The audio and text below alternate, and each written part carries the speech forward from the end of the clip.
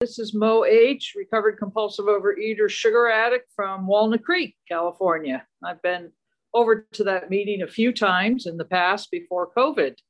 So glad to be with you again tonight. I'm not going to start at the beginning.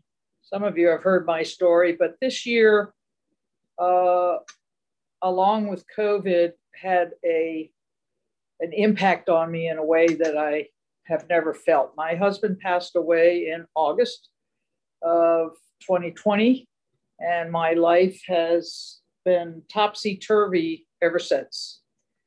And without program, I don't think I could have gotten through some of the difficulties that I've gotten through sanely. I was out of my mind a couple of times, and I went and did my 10th step, which I'll talk a little bit about in my share. So I just wanted to give you that's what I have been going through for the past 7 months of just sheer, my sponsor calls it's like drinking water from a fire hose, that the information is coming at me so fast, I can't swallow it. And the latest was doing income taxes, which I have never done in my life. I had helped him. He had taught me how to do the budget and do the finances and all that, but I did not like the income taxes because they were too detailed and too complicated, and he loved it. So I let him do them.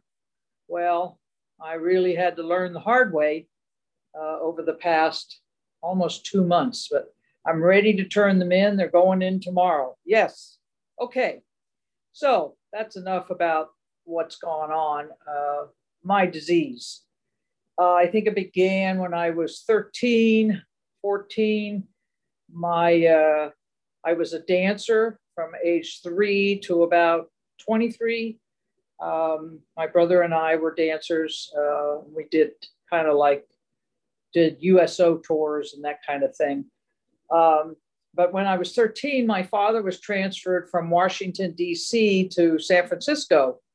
And so the whole family moved. And of course, in those days, we didn't talk about feelings or anything about what it was like, but it was traumatic for all of us. And one of the things that comforted me was food. I always enjoyed my desserts, because back in the day, you always had dessert with dinner. And I always enjoyed mine, and I always wanted more, but didn't get it. But anyway, so the transfer, and then going to a new school, I didn't know anybody. I was really lonely, and I really missed my friends and my relatives that all lived back in Maryland and New York. And so I just started down the path of comforting myself with food and not talking about it. I didn't gain a lot of weight because I was dancing, and the weight didn't come on until I went away to college, and the dancing stopped at that point. And when I went away to college, I just ate anything and everything that was anywhere. And, we had a cafeteria, and it was all not healthy food. So I came home after the first year of college, and I was 50 pounds heavier than when I went. And my mother was beside herself because pride was a very big thing for her. And so then starts the yo-yo dieting. And I have been on many, many diets. I've lost the weight. I can diet.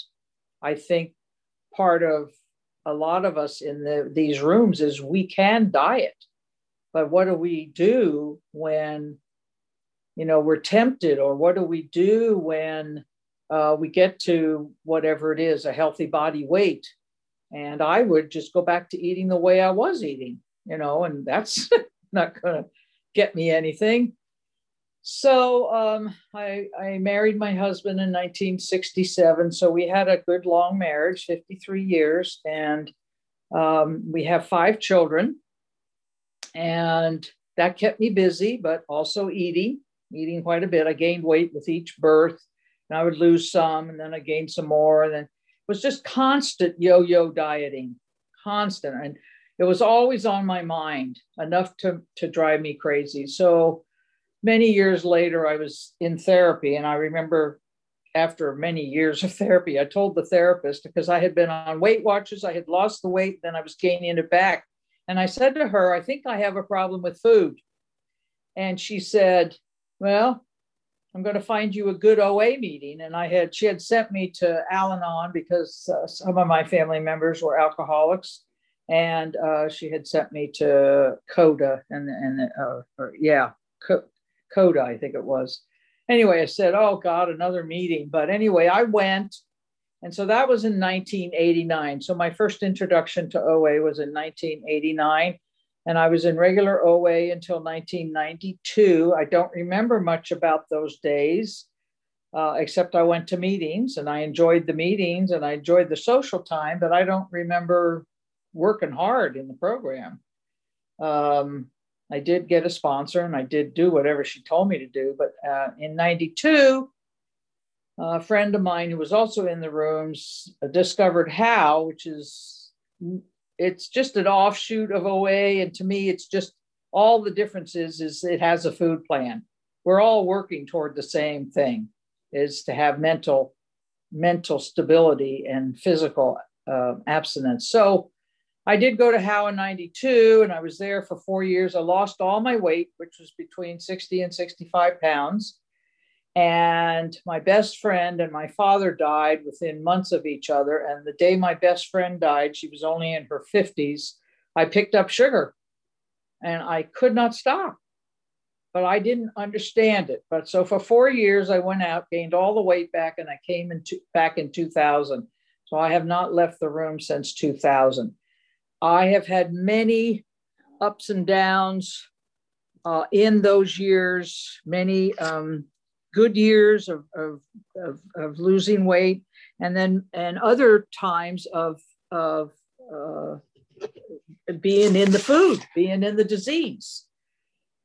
Until about 5 years ago, as of last Saturday, I have 5 years of solid abstinence and neutrality, not only around the food, but around my emotional state.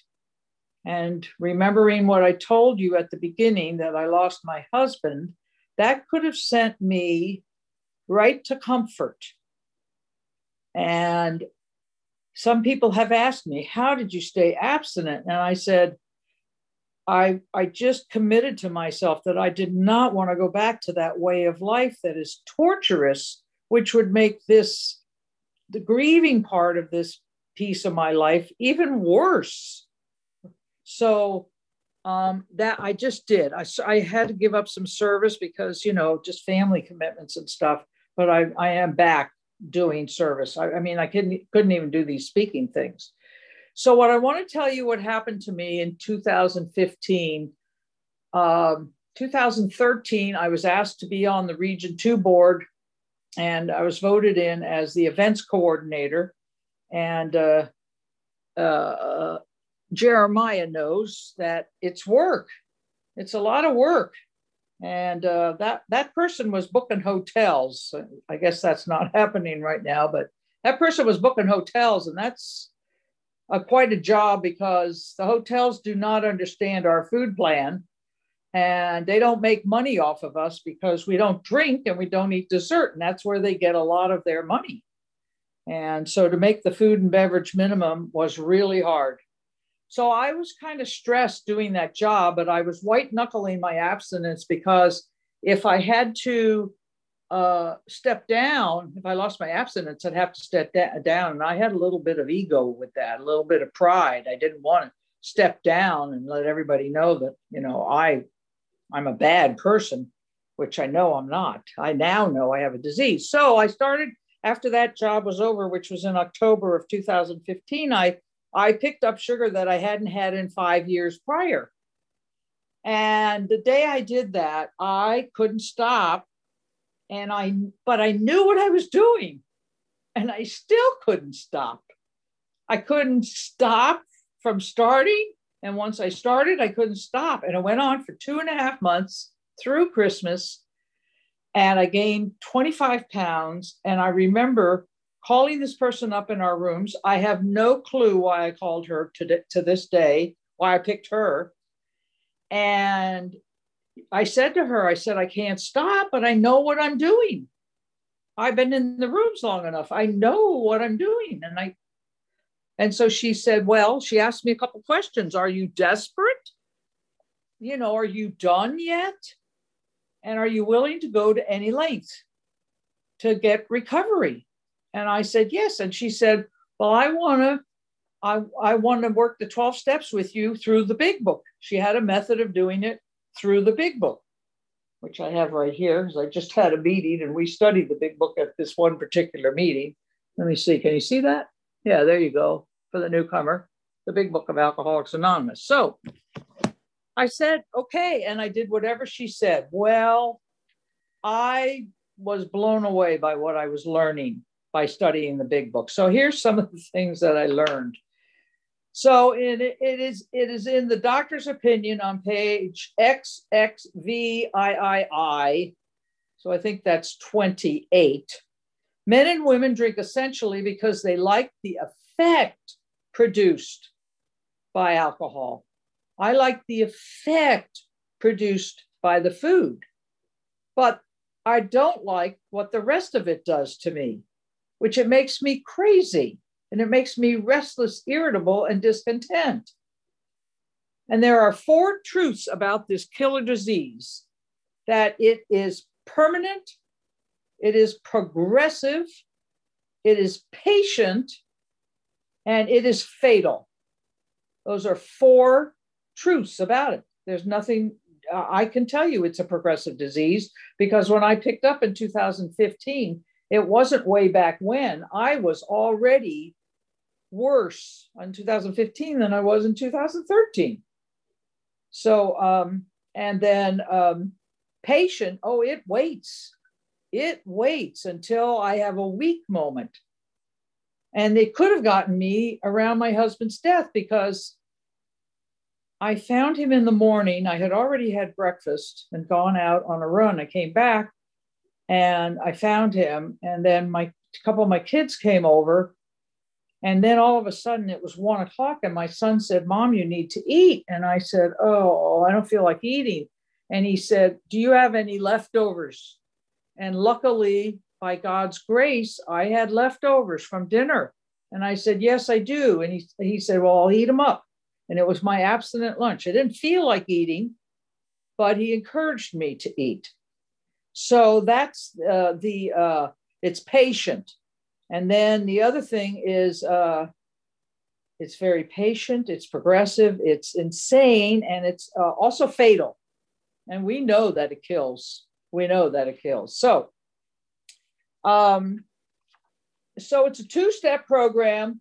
First, you have to put down the food. And I asked my sponsees to get 3 days of abstinence before I'll start working with them. Why? Because everywhere in the big book, it says they dried out those men. They took them into the house, or they took them to the basement, or whatever, took them to the hospital. They dried them out. Why? Because I can't study the steps when I'm in the disease, because I'm in a fog. How can I learn or grasp what the steps mean when I'm in the fog? So I asked them to do that. And then we got to work the steps to get to the spiritual solution, which is what is really important. So now the big book, the main purpose of the big book is to help us develop a power greater than ourselves, or to help us find a power. And when I first came into the rooms, I'm a Catholic, and I had the God, and I saw steps 2 and 3, and I went, I got that one down. I don't need to do anything more on that. Well, that wasn't the truth, because that particular God that I had in my childhood was not working. I would beg that God to, help me stop eating, but I wouldn't do anything about it. The current God that I'm using now is one that I ask every morning, please guide me. Please show me your will for me today. Your will and my will together I'll accomplish something. All right, so what is the problem? Of course, the problem we all know is step 1. We're powerless over the food. but I'm also powerless over the mental. So it's a twofold disease. It's physical. I have a physical normal, and I have a mental obsession. And I think that was the part for all those years I was in the program that I didn't listen, or I didn't hear, or something about the mental part of the disease. That's the part that I don't pick up first. That's not the first thing I do. Something starts going on in my head, and then I start thinking about it more and more and more and more. And then I am presented with a food that I haven't had in a long time, and I'm in that state, and I just grab it. And it's like, how did that happen? So 15 minutes. Okay, that's mean I've done 15. I got 10 more. Yep. Okay, thanks. Yeah. Okay, great. So, it's like, what sort of thinking dominates an alcoholic who repeats time after time the desperate experiment of the first drink? That's on page 35 and more about alcoholism. So, what kind of thinking? And all the stories in the back of the big book are about the thinking that goes on that precedes that fight. And wherever I have a sponsee that slips, I say, what was going on for you earlier today, or yesterday, or last week, or last month that you didn't deal with? The main problem for me is, and I've heard this said, is not the food. Once the food's down, is the buildup of everyday emotions that I don't deal with. And so in dealing with the death, there was a lot of emotions, a lot of emotional stuff. Plus, I was trying to be supportive of my children as they were trying to be supportive of me. And is the buildup of those emotions. And one of the things I love to do with all my talks is I talk about the 10th step. So you need to do 1, 2, and 3, admit your powerlessness, and then find a higher power that works for you, and then lean on that higher power, and then work 4 through 9, get through them till you get to 10, and do 4 through 9 in order. They're given that way for a purpose. But then we get to 10. Now, what is 10 about? 10 said, continued to take personal inventory, and when we were wrong, promptly admitted it. So it says continued. And what does continue mean? It doesn't mean maintain. We don't maintain. Continue means keep going forward. What is going on? So I say, let's practice the 10th step. It's on page 84 in the big book, and it's all right there. So here we go. I said the buildup of everyday emotions. Okay, so what's going on? So for me, I'll give you an example. My husband worked at UC Berkeley, and he worked there 31 years. He had good pension. And then we have to tell them that he passed. And the first thing they say to me is, well, your medical insurance is ending in December. And I went, this was August. I went, what? And then they said, and you're not getting his pension. And I was like, out of whack, just crazy. And so it was phone call after phone call, and waiting on hold. COVID has increased the length of hold you do on the phone. I mean, I can be the 100th person in line. But so here it is. So I'm irritated at Berkeley because they made those statements to me and I didn't think to ask, what do you mean by that? And so here we go. That's the source of my irritation. The causes and conditions are that they didn't come forward with answers for me. I had to go digging for them. So it starts out, where am I being selfish? So of course, selfish is about the story I tell myself in my head about how you should be behaving, or selfish is about the story how other people should act. And so my selfishness is Well, I want them to say, yes, you're not getting his pension. You have to reapply and you will get the survivor benefits. We will send you the paperwork. No, they didn't say that. And then the whole thing on the medical, I won't even go in there. So that's the selfish piece, that I want them to be forthcoming or to be nice and kind to a widow. And I didn't feel that. And then, so it's a prayer. Please, God, remove my selfishness. Dishonest. So dishonest is what it says. I'm either telling a lie or I'm not telling the truth. But it's also not accepting the situation as it is. I'm fighting against it, or not trusting God with this complication. So that's my dishonesty. So please, God, remove my dishonesty. Resentful? Well, I'm resentful at UC Berkeley because they made life very difficult for me. And that's just one instance. I am still dealing with them. What is it now? March? 7 months. So resentful at UC Berkeley. Please, God, save me from God, save me from being angry. Thy will, not mine, be done. Berkeley, the institution, is spiritually sick. Help me show it the same tolerance, pity, and patience I would cheerfully grant a sick friend. How can I be service? How can I be helpful? And sometimes when I answer that question, I get my answer. So how can I be of service? And it isn't to Berkeley, it's to me. So my service to me is, okay, I didn't understand them. I need to write notes and I'm going to call them back and ask them these questions. That's how I can be of service to me. I'm the one that needs the answers. And then the last character defect is fear. And what is my fear? So we have 3 fears: the fear of losing something we have, the fear of not getting something we want. So one is past, one is future, and the fear of being found out. That one's not in the big book. I think that's from a big book, AA Thumper, the fear of being found out. So what is my fear? Well, my fear is not getting what I want. I want my husband's pension or survivor's income, and I want to have my health benefits continued.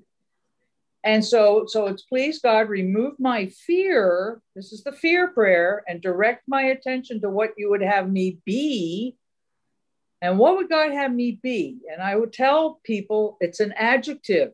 It's not a what would God have me do. God would have me be patient, persistent, understanding, and trusting in my higher power. 2 minutes. And then, okay, I'm almost. And then I asked God to remove all those character defects, or for, right now, ask him, please remove all these character defects. And I assume you will. And then I give this to somebody. That's like a 5th step. I give it to somebody. And then when I'm done, I make a 12-step call. It's not finished until I make an outreach call, and I don't talk about Berkeley at all to them. I say, how are you doing?